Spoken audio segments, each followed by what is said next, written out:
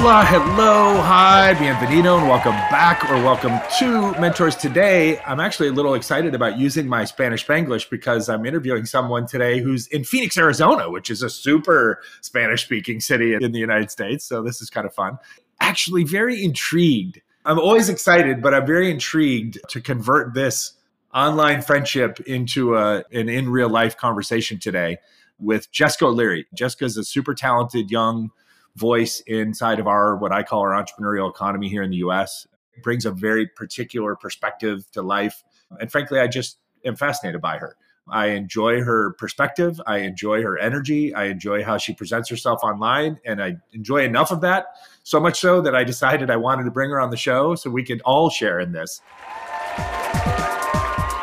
Jessica is a former athlete, coach, a writer, a wonderfully positive person who's lived this fascinating kind of early career life in the fields of community, strategy, and corporate development. Notably here, locally in Los Angeles, she served as the VP of corporate development for a company called Issuance, where she helped the company through their Series A funding round and kind of helped set the pace for what they're becoming now. Her experience also touched, as I said already, on branding and strategy work, having worked at a company called Midas Brands in Austin, Texas. She has a really strong and frankly unique academic foundation, which I can't wait to hear more of, including an MBA from the University of Oxford and a background studying biochemistry and molecular biology. So as a result of this background, she brings this really unique and insightful perspective to the world of business and our entrepreneurial startup tech VC world that we all play in so regularly. And also that plus kind of this millennial immigrant point of view. So Jessica, hello. Welcome from downtown Phoenix to Hollywood today. Thank you for having me. Very, very flattered by that introduction. And I think it's always exciting to get an opportunity to reflect and to share your story. So I'm really glad to be here. 100%. Let's jump right into it. Let's hit that last theme first, which is this idea. Let's talk about your personal story, right? So you're Irish. You're from Ireland. I'm Irish, but you're from Ireland. You're real Irish. I'm American Irish. And I'm just curious, like, what's that been like, right? We on our show get the good fortune because of our focus to talk to lots of people who've immigrated to the US or frankly, immigrants to different countries across the Americas and around the world. But I can say that in nearly 100 episodes, we've never had anybody talk about the story of immigrating from Ireland or the UK to the US. And so I want you to tell us a little bit about that. A transatlantic, there we go. As opposed to some of the other more common ones around here. I would say on the whole, it's been wonderful. In no way short of challenging. This country makes it exceptionally difficult for immigrants to land here. And that's probably a story in and of itself. But I would say I'm fortunate to be very well traveled for someone of such a young age. I'm Irish born and raised, as you mentioned. Both of my parents are originally from Cork in the south of Ireland, for those who are familiar, but I'm from Dublin. And I guess I grew up kind of traveling a lot or moving a lot, even though Ireland and Dublin was always my home. So we had family in France, and I was fortunate to spend a lot of time growing up there, did a couple of stints testing out school there. My mom is very much a Francophile, so I got to grow up speaking French. Okay.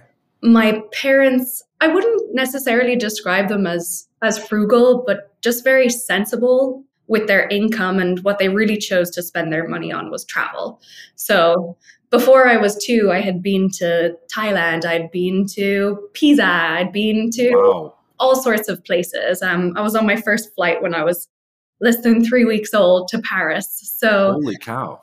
I feel like what happens to you in your foundational couple of years really sets the tone for your life. And I always say I'm most comfortable in the air or on a plane with that big picture. The world is below you and you can really think, I guess, is a good way to put it. So I feel like that's very much in my blood. But the move to the US was a very personal decision. And after spending time in a number of different countries during my studies, I think as a young person in technology, there's, for better or for worse, nowhere that really compares to the US. There's lots of the Silicon Valley of this or the Silicon Valley of that, but nowhere really compares. Yeah. Paris has a great entrepreneurial economy, but it's not the Silicon Valley of France. There you go. So there are lots of great hotspots, is how I would describe them. But for someone who was really not just starting out, but getting a foothold and getting a real feel for what I wanted to do, I knew that nowhere else would compare.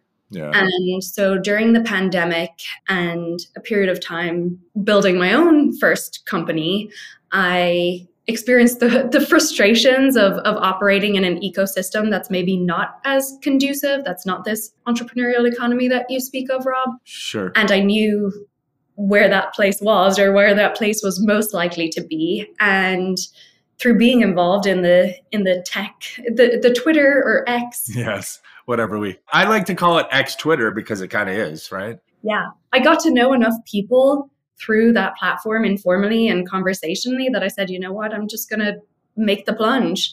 So this time 2 years ago, the borders were still closed. I had to go and spend 2 weeks in your beloved Mexico before moving to Austin. But that's what I did. And I hit the ground running in Austin, October 2021. So let's tie this all the way back. You had, amidst all the travels as a child with your family, you had never been to the US, or you had? I had. Okay, so you had visited the US as a tourist? Yeah. My dad worked for a multinational, and he was always being asked to move our family to the States. And I was like, yes, let's go. But had never spent more time than a visit. Okay. Interesting. We don't have to talk about ages on this show other than my age, but my guess from knowing you and just kind of a little bit of the research on your background is I think you're roughly my daughter's age. And I can say my daughter's age, which is she just turned 30. So I think you're in that ballpark of life I'm experience. in my late 20s. Yeah. And so I'm always curious, and there is something I am going to go back and we're going to unpack a little bit about the immigration experience, but there's the mythology of the typical American that thinks, and most of them have not gotten outside the US very often when they think this, but they think that everybody outside the US is just desperate to live in the US and we're the greatest place on the planet and who wouldn't want to live here. And while that might have been true at various moments throughout longer history, it's been, this last 20 years or so a good chunk of your life, it's carried with it a lot more weight and a lot more controversy, and a lot more of our own flaws and weaknesses are finally, in a good way, coming to light. In my opinion, good way, not the opinion of a lot of people necessarily. And so I'm curious, was there ever a bit of that from you? Was there a bit of the, not hesitation, but was it just rose-colored glasses as you thought about moving to the US? It was more hey, this is a place that probably has its flaws. Or did you just put it up on a hill and be like, that place is awesome, I want to go there? Definitely the opposite. And I will say that's such an interesting point to make, because even still, a lot of my conversations with friends and family outside of the US almost say is tainted negatively. I think there's a lot of respect for American people and American culture, but there's also, if you're an American and you've visited Europe, there's also a certain level of disdain. Yeah. And I think the 2016 election cycle kind of did a lot for that reputation in a negative sense. I feel like a lot of the world was watching what unfolded in the United States and even since. And I wouldn't venture as far as to call it a laughingstock, but there's definitely a lack of understanding culturally. All that to say, we're obviously major American consumers of media, of products. Right. So there's this really interesting balance. And I think for me, my reason for moving was very defined. It was very opportunity motivated, very career motivated. I knew what I wanted to get myself into. And I knew that a place like Austin or a place like New York City or a place like LA is unique. There's only one of them, and there's a big reason why people want to move to those places. I would say the biggest challenges for me in moving culturally were less the people. I love the people. I have wonderful friends and newfound family here. But I would say the biggest challenges for me have been around food and health, which I kind of didn't expect. I think the challenge around fresh produce is something that I've felt. Our diet is just generally terrible. And the kind of the corporate farm, the fundamental food that we consume. That's what I mean when I say our diet is terrible. There are lots of people that eat well and fine, but fundamentally our food is different than food in other places, which not a lot of people ever think about. Definitely. Even eating the same way is challenging just from a produce perspective. So that is one thing. And then I would say the second obvious thing to me personally is gun culture. That's something that's really difficult as someone who didn't grow up with it to wrap your head around, the actual mass shootings, the drills, just the concept that people want to be armed. It's very, very different. And, when I'm at home, I don't fear someone pulling up beside me and taking out a firearm, but you just never know here. So I think that's a little bit different. Those are two pretty big fundamental things.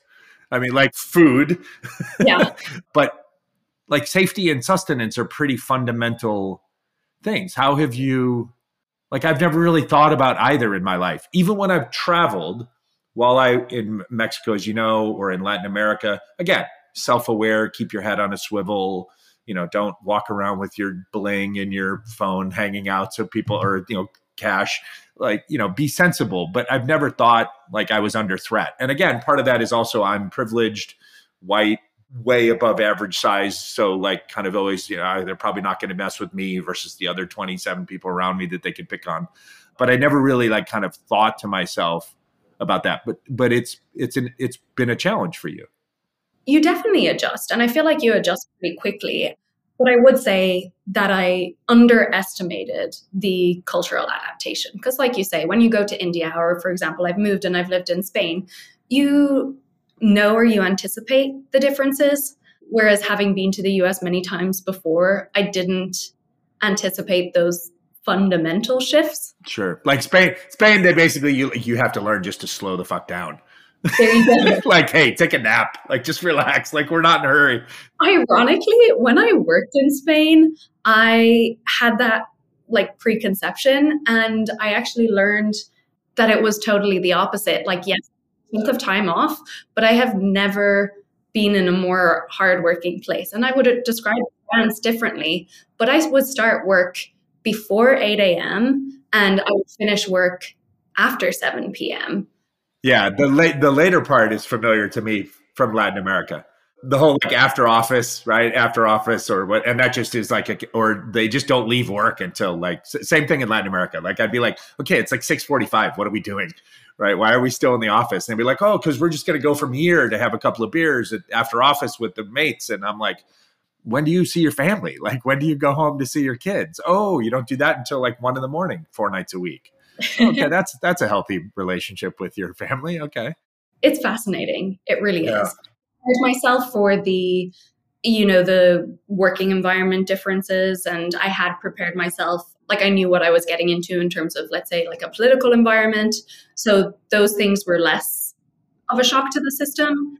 But yeah, I mean, when your body suddenly changes and you're like, whoa, I'm eating the exact same as I do at home. And you're like, actually, I have to readjust a couple of things here. That was fascinating. But I do think a lot of American people also forget how enormous your country is. Cultural differences. I mean, you can talk about the Midwest, you can talk about the Deep South, you can talk about the coastal cities. The people and the cultures and the environments are totally different.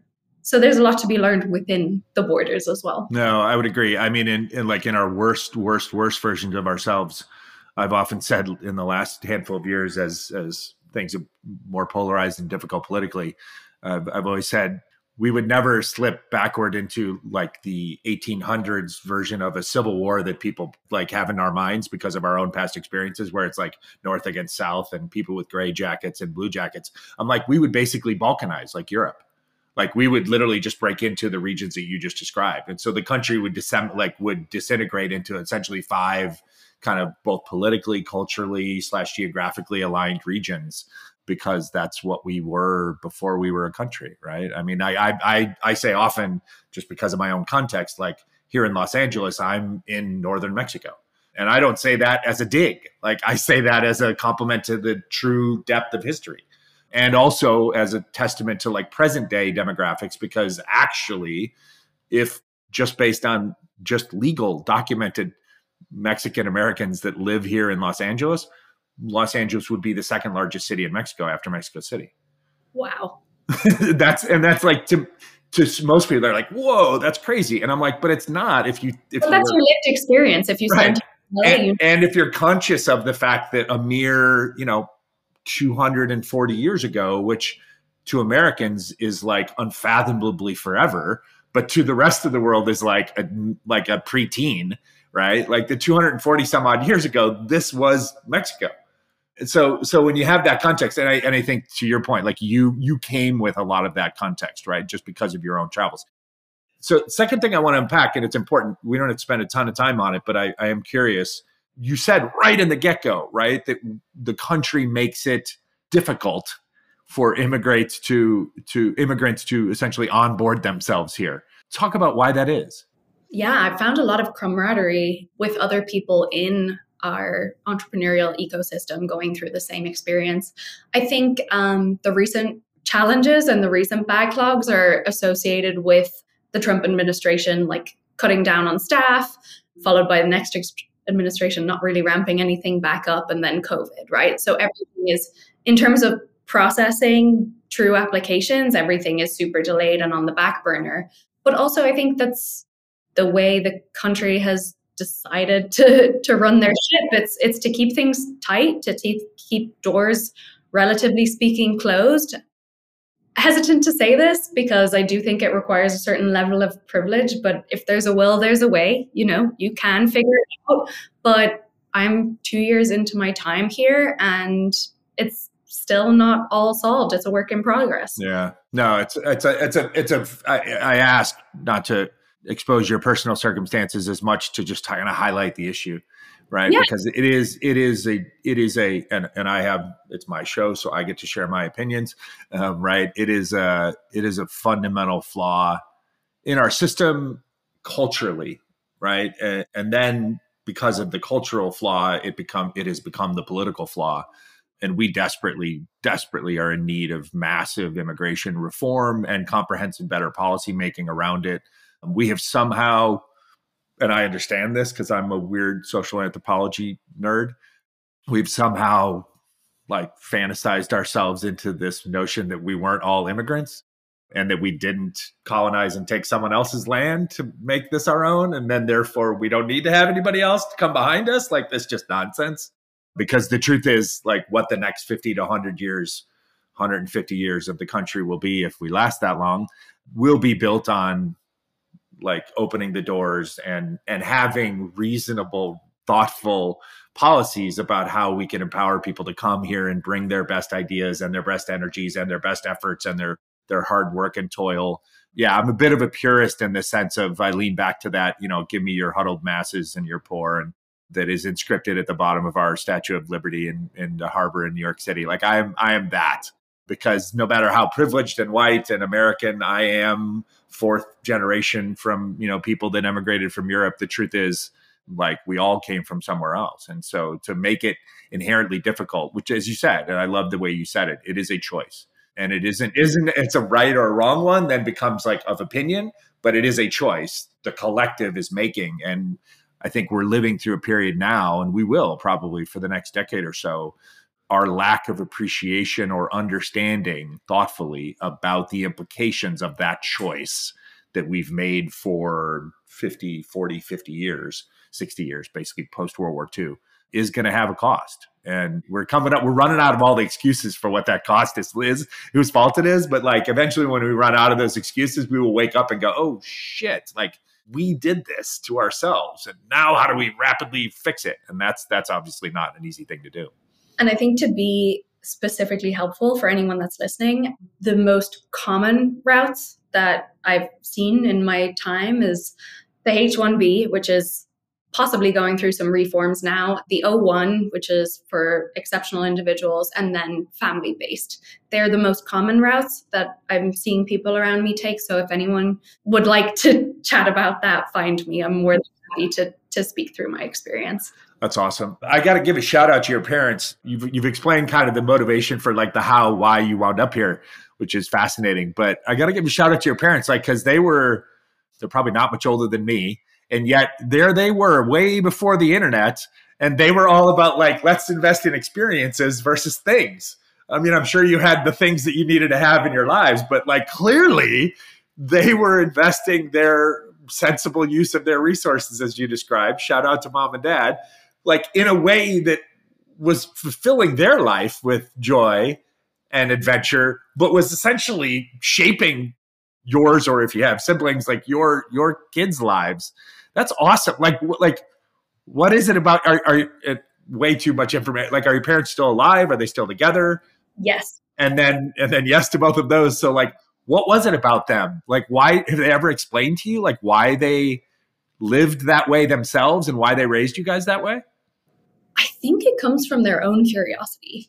And I'm fortunate enough to have two incredible parents and incredible relationships with them that I just love them so much.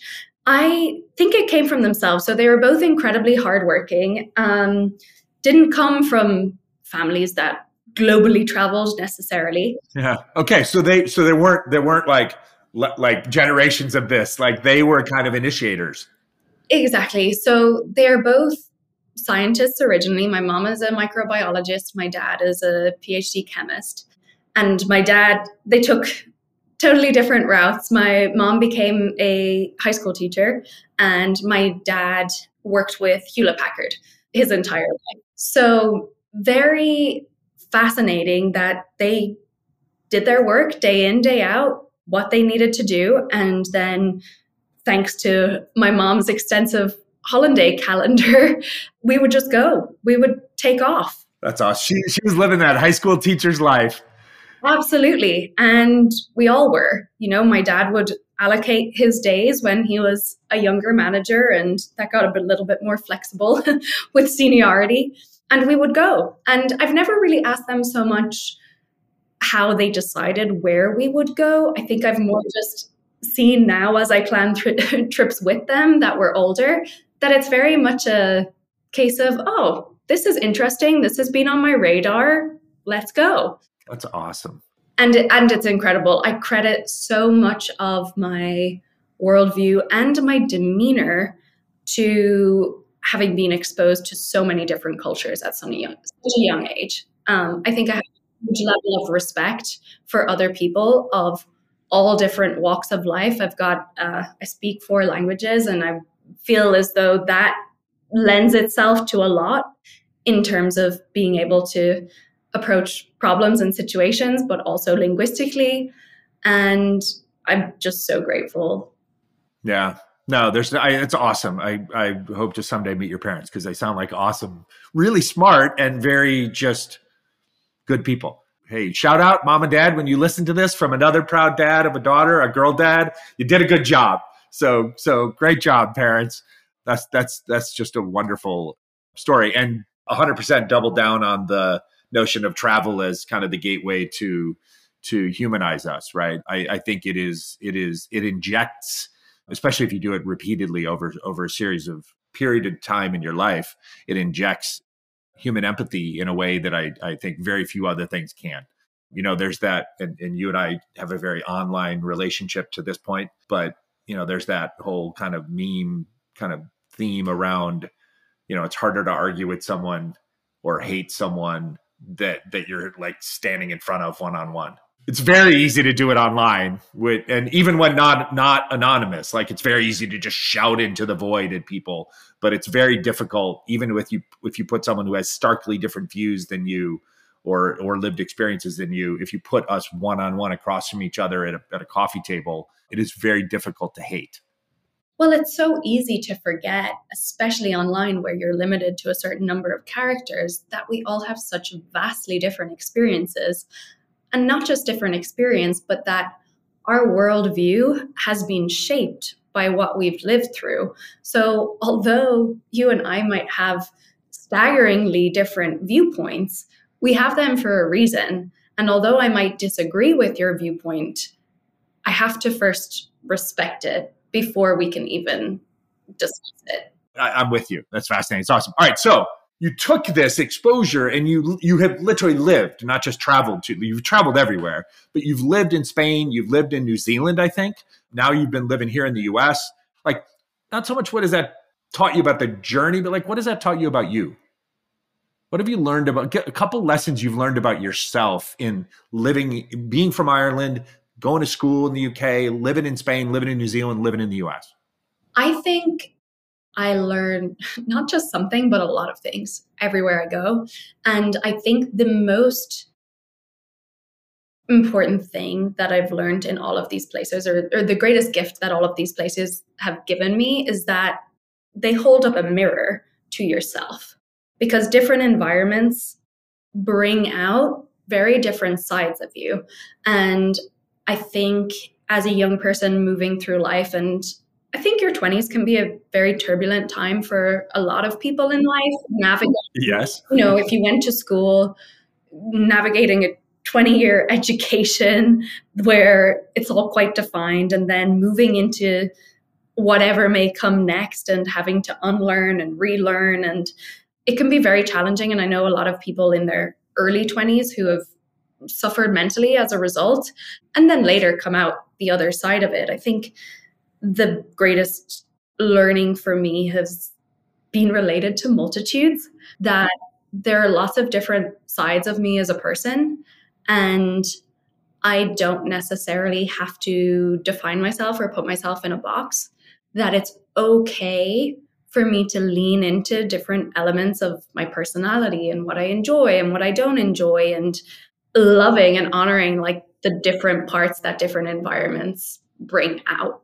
in me. And I think what could be forgotten as someone who has spent time in different places is that it can be really challenging to not put down definitive or long-term roots. And I mean, lots of people debate the pros and cons of like having a home and spending a lot of time in one place or moving from place to place. And for me, it's never been a case of I want to be on the road the entire time. I think that concept or that idea of home has haunted me quite a bit in terms of physical location. For me, it's definitely more about people. Like you mentioned, my parents, I have a younger sister, friends, etc. As someone who really loves and values her relationships, virtual is just not the same as having that. And I guess this has kind of become a little bit of a meandering answer, but the biggest learning is that it's okay. It's okay to have different phases of life. It's okay to prioritize different things at different times in your life. It's okay to have a season in a certain place with a certain focus, and to move on to the next when the time is right. And for me, what I feel like this has done is it's only sharpened my sense of self and my sense of what it is that I love and I not only find comfort in, but I'm challenged by, etc., in terms of taking that next step and finding quote unquote a home base. I'm always going to travel, but I think a home base is cool, or a nice thing to have. No, and I'll sound really corny when I say this now, but it sounds like part of what you've learned is that the home literally is, as it says, like where the heart is, right? So as long as you've got a strong sense of self and you're comfortable and feeling safe and allowed to express yourself and explore yourself, then eventually that leads you to experiences, I think, maybe leaning on your parents' approach to life, that will create home for you. And home may physically wind up being in a number of different places over a period of time, but you're finding your center. Whereas again, the typical maybe Western approach, or just the typical human nature, is to like seek out that spot, right? That physical piece of land on the hill and build your hut or your village. And that doesn't necessarily have to be the only way you experience it. I'm curious, because you've been pretty public about adversities that you faced in your young life. I'm curious if the multicultural experiences and the diverse geographical experiences have also informed some of your own resilience and some of your own. Has the experiences of being in different places and having to adapt and having to learn, has this fed some of your own strength, which then has given you the power to be resilient when you have faced adverse circumstances or situations in your life? I think 100%. I think the biggest tool in the armor is probably adaptability. Two things. I would say adaptability three things. Adaptability, being resourceful, and then also being humbled. Adaptability when you're traveling, when you're on the road, when you're in a new place, when you're trying to figure out a new place, you've got to figure it out. You walk into the supermarket, everything looks different. You want to make friends. The social scene might be very different. The cultural scene might be different. The norms, the activities, and what you get up to probably look different. So I think leaning into and enjoying all of those various different things is important. I think the most underrated one that I would mention is probably the being humbled.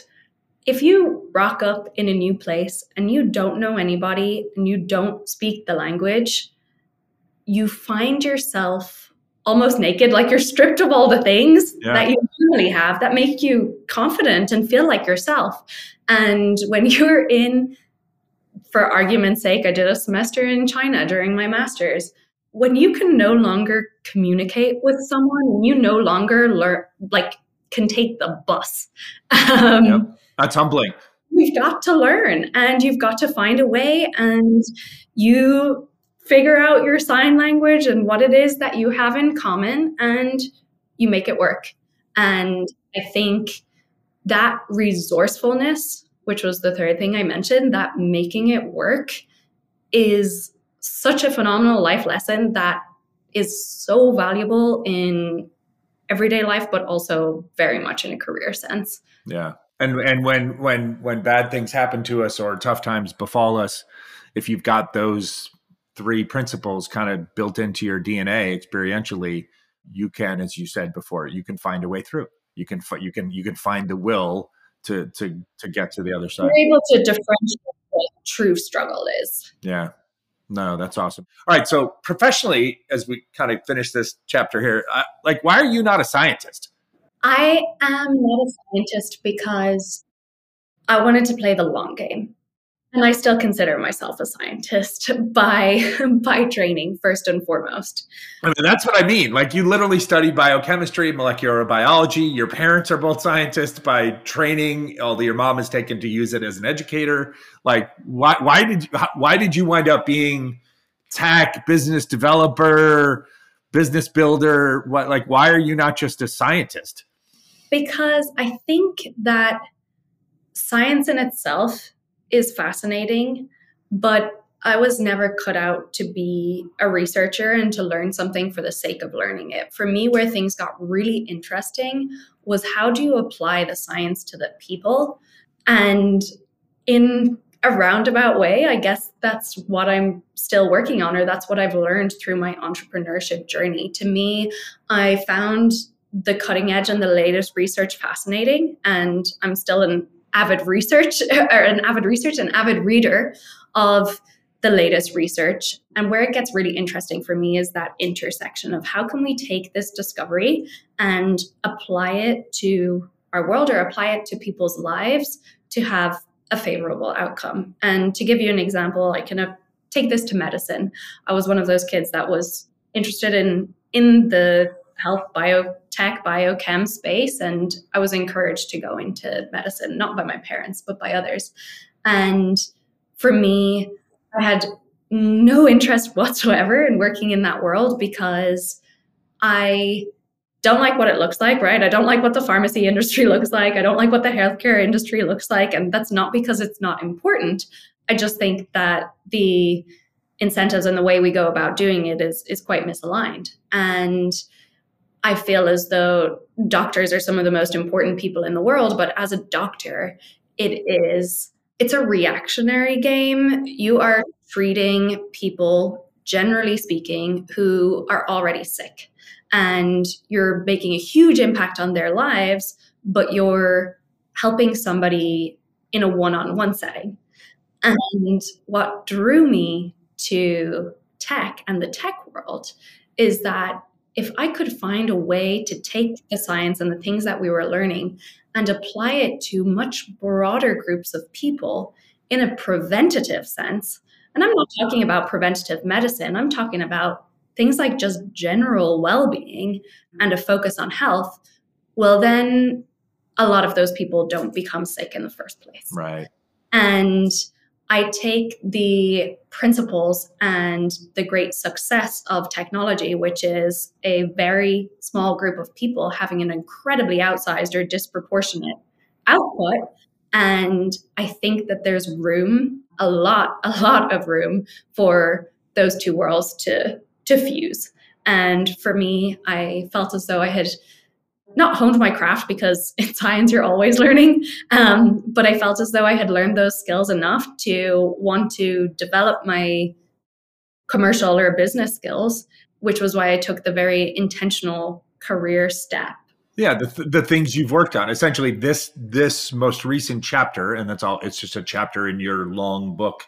Very much that you'll have. So, okay, that's awesome. That really like illuminates a bunch. Is you develop the commercial skills. Like, so, hey, I kind of knew I had the science skills. Again, always learning, will always be researching. But I had a foundation that was science-based and kind of a set of exposures, experiences that were science-based. But I could develop the commercial side of me. And then coming out of that, now I'm more powerful, more capable, more influential. Yes. And at some time in the future, I know that those paths will converge in some way. Yeah. No, it's very thoughtful of you. I have a great empathy for you and people like my daughter and the generation that's going through this, because I think that the vagaries, as you say, leave so much more to be defined, because I think, frankly, you guys are growing up in like a macro period of massive transition that we're not quite recognizing is happening. No. And I think the way I would describe it, it's very easy for me to sit here and to articulate a story and to be able to look back and a la Steve Jobs to join all the dots, and all the dots make perfect sense. Right. Since I was in college, in university, I would say the entire past 10 years has just felt like being lost the majority of the time, right? Yeah. Because it is so unclear. And I think we are so blessed and so cursed in this age that we're living in, because we've been opened up to this world of endless possibility, endless options, endless career paths, endless life paths. I mean, you could draw the parallels in dating, for God's sake. And I think we're faced with, or our generation has become saddled with, this optionality paralysis that has led us into this state of being lost, because even when we've got a good thing going on, all of the other things still exist. So there's that sense of uncertainty around, oh, have I made the right decision? Or, oh, would this be better? Oh, the grass is always greener. And I think the most important thing, or the best advice that I could give a young person today, is that aspect of trying, or of putting in the effort. Yeah. Because when you saddle this optionality and this paralysis around that with the cultural side of social media and instant gratification and crazy overnight success, we kind of get lost in this zone of, oh, I'm so lost. Oh, things aren't going well for me. Oh, I haven't made $1 million by 25. I must be doing something wrong. And it leads into this shell state that so many young people find themselves in. Almost becomes like this vortex of like, you can't get out of it until you're out of it.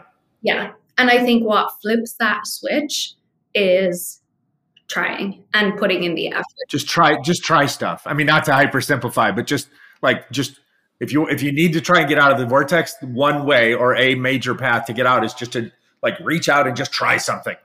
Well, what hasn't changed in all of this time is hard work, because by putting in hard work, doing anything, literally anything that is a signal to those around you, so that reflects well on you, that garnishes your reputation in so many ways, but also it's really fulfilling to work hard on something and to know what you've done and to be able to stand behind it.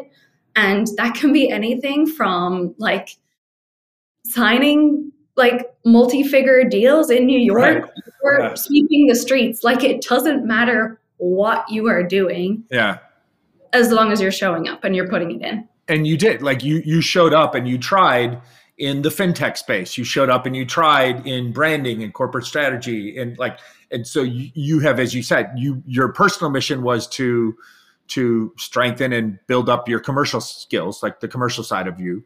But in doing that also, and being your age, going through this journey, like you were just out there trying, right? And so invariably, you built new relationships, you learned new skills, you learned things that you didn't like, which I always say, I said this to my 15-year-old niece all the time. I'm like, most of high school and college is just to figure out the stuff that you don't like and the people that you don't like and the places that you don't like. I was like, because then that'll sharpen, to your metaphor from earlier of the mirror, like that'll sharpen your sense of the things that you do like, right? And then it's like you just eliminate the things and you kind of focus on what makes you happy. That's definitely the case for me. As someone who is endlessly curious, it's very easy for me to fall down rabbit holes or to run in multiple different directions often at once. And being able to shut off some doors is equally, if not more helpful than opening them sometimes. 100%. Okay. Last big question.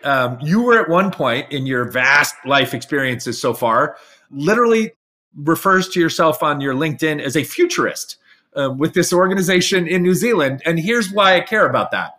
Talk to me about two things, kind of the next 5 to 10 years in your life. And not outcomes, not like, oh, Rob, by 35, I'll be this. Like, I don't care about that. But like, what kind of explorations do you foresee for yourself? Right? Like what kind of an adventure do you foresee for yourself over the next let's just call it your 30s, right? And then if you can, after we talk about that, give me kind of your futurist, like what does the world look like 50 years from now? I'll be here all day. I think I'm going to call it the immediate midterm, I see myself creating some sort of home base because, as you said, I've lived in a lot of places and I've done a lot of things. I think what's been so beautiful about these 2 years so far in the US, as you mentioned, I have worked in 3 different roles. I have met countless people, but already in that short period of time of 2 years, the strong relationships, the ones that hold, are becoming clear and becoming evident to me. And I'm able to recognize what those people are like, how they make me feel, and I'm able to lean into that, even if that's a specific place. So I think what I have not done in my life thus far has been to seek out comfort and things that feel good. I've definitely always been chasing the next thing, chasing the next achievement, chasing the next challenge, chasing the next whatever it might be. So I think the muscle of comfort is a very difficult one for me, and slowly learning how to flex. You were an athlete. You were a competitive athlete as a young person. Like as I was when I was younger. You're built to be a hunter.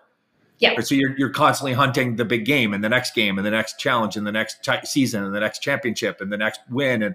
And now maybe you're going to get into, it sounds like, kind of like, let's be a farmer. Like let's plant and let's harvest and let's water and let's nurture and let's watch the sun grow our plot of land. And yes, thus far I've always been either going at like 120 or less than 20. Very much like go hard, go fast, like or take a nap, or fully have to take a step back. Yeah. And I think that creating, like you said, something that's more sustainable, like going from the 100-meter sprint to the marathon, is definitely what I'm working on. That's awesome. I love it. I can't wait to see 40 to 50 mile an hour Jessica every day.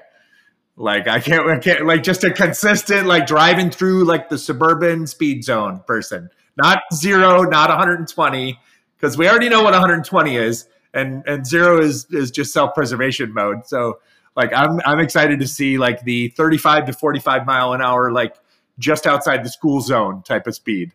Yes, I recoil at the thought of that. Like it's very. Of course you do. It's unnatural. Yes.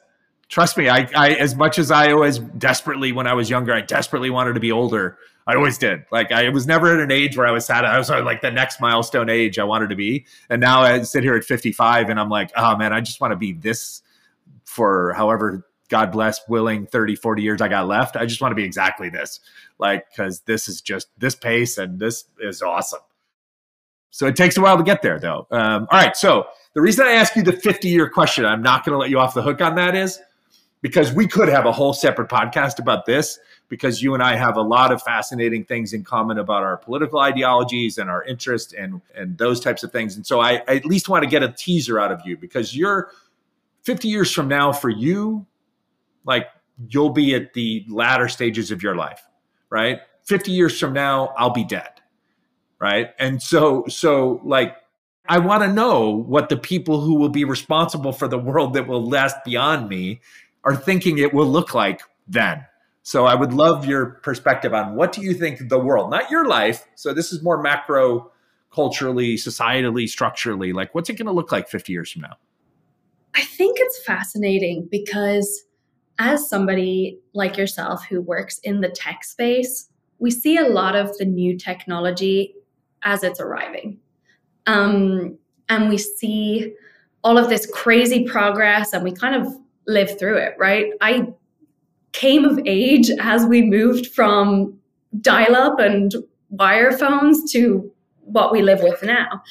And here in Phoenix, where I've been for the past year, like Waymos are the norm. They pass me every day. So I think so much has happened so quickly. And I think the pace of technological development is only going to accelerate. I don't want to use the buzzwords, but when I think of artificial intelligence and machine learning, there is so much that can be changed. And like we've had that for the past 10 years. We've just had a sudden acceleration in progress. And I think that will slowly start to touch lots of different parts of our lives.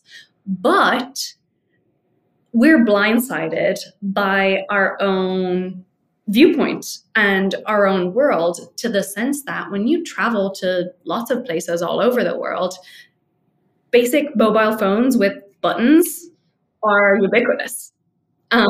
That's their norm. So we forget that the rate of change globally is so different, and it's so drastically different. And I think distributed unevenly, as I always say. Exactly. I think, unfortunately, we're in a current state politically and technologically where we're getting more and more polarized. And unfortunately, I see that going further and further and further to the extremes.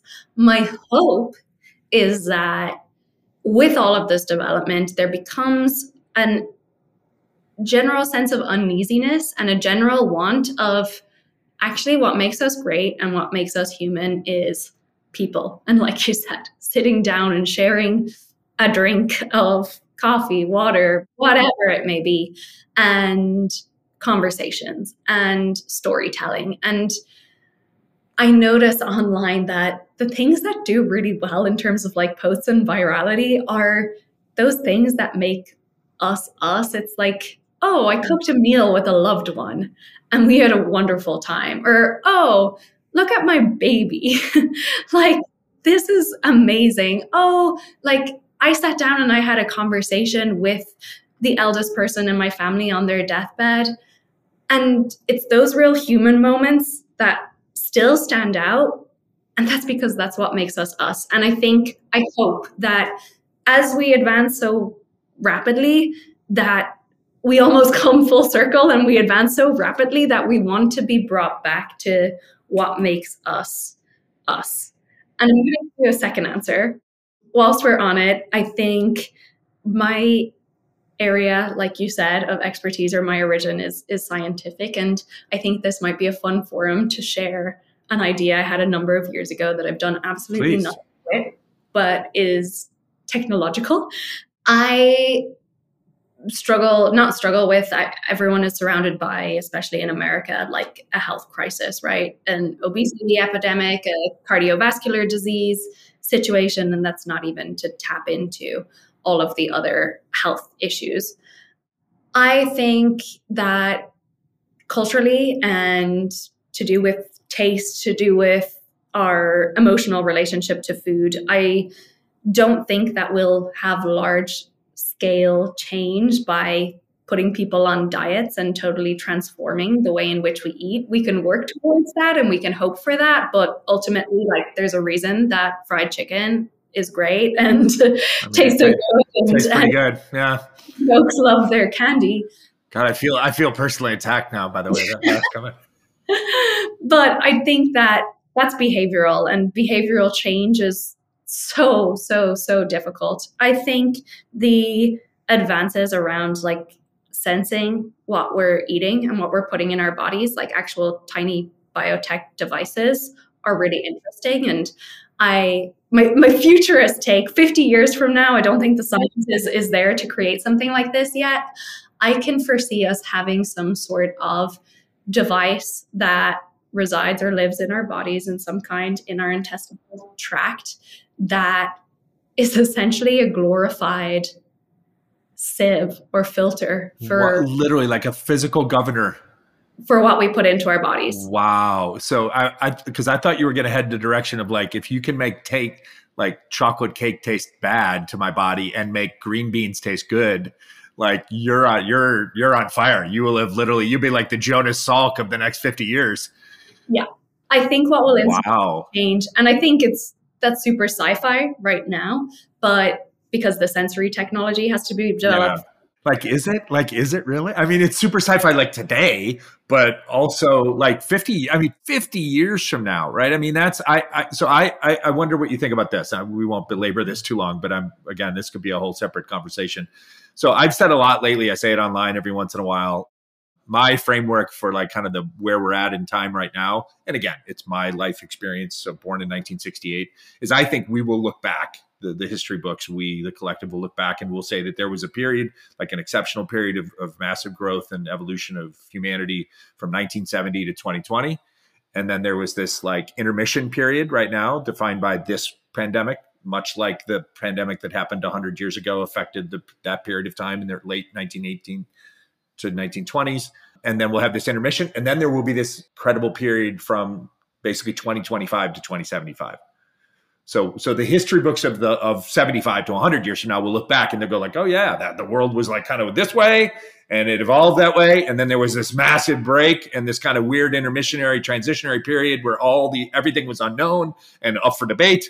And then there was this other period of, again, change. Now, I'm not necessarily saying relative stability or exponential, but there will be exponential growth just because of what you said, like the technologies, the science, the research, all those things that were either born, discovered, or refined from 1970 to 2020 will now be like unleashed. Yes. And therefore their rates of growth and uptake, so to speak, and understanding will be accelerated. This period of time will look very rudimentary. Yeah. And then just in my narrow context of the US, I always say, when I ask the question about 50 to 100 years from now, I always frame my answer with, like, again, very narrow US context, like, if we make it through the next 10 years.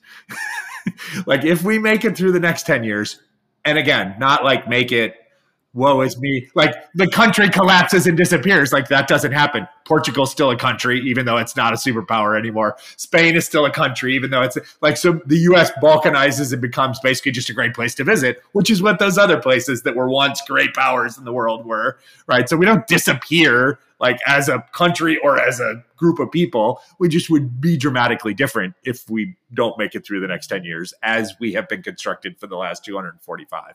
But it's a fascinating time. And again, I spend today with you and I invest this time and you invest this time, thankfully, gratefully, because you're going to live longer than I am. And so I care much more on a daily basis about what you think and about what my daughter thinks and about what people younger than you guys think, because it's going to be you all that are going to have this thing that we've lived in. And you're going to have to do better with it, right? You're going to, if we live by my mom's credo, you all are going to have to take what I've tried to leave a little bit better before I leave for what I found. And you're going to have to then build upon it and make it a little bit better than what you got from us. And so I'm grateful for your time and talents. All right. So last fun part of the show. and this is a tough one because we've talked about a ton, but if you could condense down and just share 3 pieces of advice to people that are listening, and it can be about anything you like, but I would love to just kind of condense down 3 little bits of Jessica wisdom. I'm going to keep them on theme and draw them from our conversation that we've had today. I think the first one is the greatest lesson I've learned this year, which you mentioned at the beginning of this conversation, which is presence. Being truly present where you are in what is going on around you with whoever it is that you're experiencing that with. The greatest gift that you can give yourself in that moment and the people with you is to be there. Not being anxious or worried about the future or racing at 120 to find the next thing. And obviously at certain times, like taking moments to reflect and to appreciate, but true presence is challenging. And I think it's worth investing in. I think you had a really nice phrase as we discussed my life and the holding up of the mirrors. And I think that is all around finding your center. And I think the greatest thing that you can do at any stage in your life is try lots of things and put yourself in uncomfortable and new situations, and even show up with new eyes in familiar situations, and find your center, taking time to be quiet, taking time to step away from what's not working and what's not feeling good.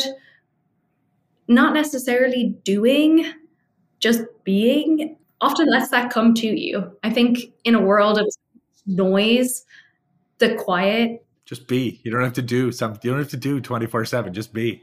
Just be. And a lot of the time, or in my experience with that feeling lost sense, you actually do know the answers. They're just a bit lost in whatever is going on around you. So just be and let it come to you. And then the final piece of advice I would say is just ask. Put yourself out there. The only reason that I'm in this country right now, doing what I'm doing right now, with the life that I lead right now, is because I've asked. I have thrown myself out there. I have made audacious asks. I've made tiny asks. What's the worst that can happen? It'll get you comfortable with saying no. People saying no. If you never ask, you'll never know. That's awesome. A lot of people do podcasts or shows and they will say, like, of all the super successful people that we've interviewed, this common theme has jumped out. And one of the things I love about this show and our intentionality behind it is that we are interviewing people that may happen to be successful, whatever success means to them. But really, more importantly, of all the really good people that we talk to, the common theme that jumps out to finding your way to being a really good person is asking for help. That pops out probably more than any other, which is awesome. And again, for you, and I only reference age as a context, as a compliment, not as a diminishment at all. But you are in the early chapters of your book of life, and having said that, to have the level of introspection and thoughtfulness and general just sense of self that you have already, like, God bless you. That's fucking awesome. I mean, it's like, on the hard days, be proud of yourself that you know that you have this foundation. Obviously, you've got Matt, you've got a great family, you've got good people around you. But, hey, we wake up and we go to sleep in our own minds by ourselves every day. And so I know during the hard times, like, if you can just always remember. And now I'm literally going to give you an audio transcript of this that you're going to be able to listen back about yourself on your hardest moments, right? And I, again, like, this is just awesome. I'm grateful for you for spending this much time together. I didn't say to you when I invited you, but you and I were talking a lot about your writing in the last couple of weeks. And that's a gift that you have. And I love that you've decided to share it again, because it'll only get better and your gift will get sharpened. Because, as you say, you're going to try, you're going to put yourself out there. You're going to literally just write. And one of the things I did to you was, as a friend, we were going back and forth, and I said, like, why do you want to do this? Like, why do you want to write? And so quietly to myself, as we were readying for the show today, my aspiration for the show was that we should look back after it's published and it should be basically just a verbal audio version of your writing. It has really felt that way. So yes, mission accomplished. It's super conversational. This is just a really long blog. That's what that is. This is awesome. So I'm grateful because that was my mission. So again, thank you. I think you're terrific. I'm a fan. That goes without saying. I'm grateful that the internet brought us together as new friends, and I look forward to knowing each other now. I consider this to be in real life, not in person. But now that we are connected by face and voice and we can feel each other's energy, I fully suspect I'll be around as long as you keep me around, and we'll be grateful for every bit of the journey. And I'm always here to help. So with that said, let's tell people, how can they find you and your writing online? Or if there are places on social media that you wouldn't mind connecting with people, where are the best places to find you? Right back at you. This conversation has been so much fun. And I'm grateful for you pushing me and encouraging me also. If folks are curious, I am relatively active on X Twitter, as Rob calls it. My handle is Schmafia, which is a story for another day. So that's SCHMAFIA. And I don't have my notifications turned on. So if I'm busy by the way, that's a healthy life choice right there. Yes. So if I don't get back to you instantly, that's why. But I do spend a lot of time there meeting great people like Rob. And I have tentatively started resharing my writing, as Rob mentioned. It's a skill, it's a craft, it's something that I've loved doing my entire life. And I'm slowly sharing it with the world again. And I have decided to try out Beehive as a platform. So Beehive, sorry. Tyler Dank is going to be pissed at me that I said Substack before, but Beehive, yes. So it's Schmafia, same spelling, SCHMAFIA.beehive.com. Awesome. That's great. And Tyler's a good guy, and that's a great LA company. Yes. So I was on Substack before. Yeah, that's what I thought. I've tried them all. I've done a personal blog, but I think I like Tyler and I'm liking the community over at Beehive. So I'm going to. That's awesome. And I can't wait to see some writing on the intersection of science and technology in the future, and what I like. I want to start to see that part of your brain exposed in your words. So I'm an excited subscriber to the Schmafia Mafia. I'll say it that. So this is awesome. Thank you so much. Thank you for the push. As always, we thank you so much for listening. Today's show was recorded in Los Angeles and produced by Deanna Bernal in Mexico City. You can always find, follow, subscribe, and share our show via any popular podcasting platform, as well as find us on social media at Mentors Today. And if you'd like to connect with our host, you can find Rob at I Am Rob Ryan on just about any social media platform. Gracias, and thank you.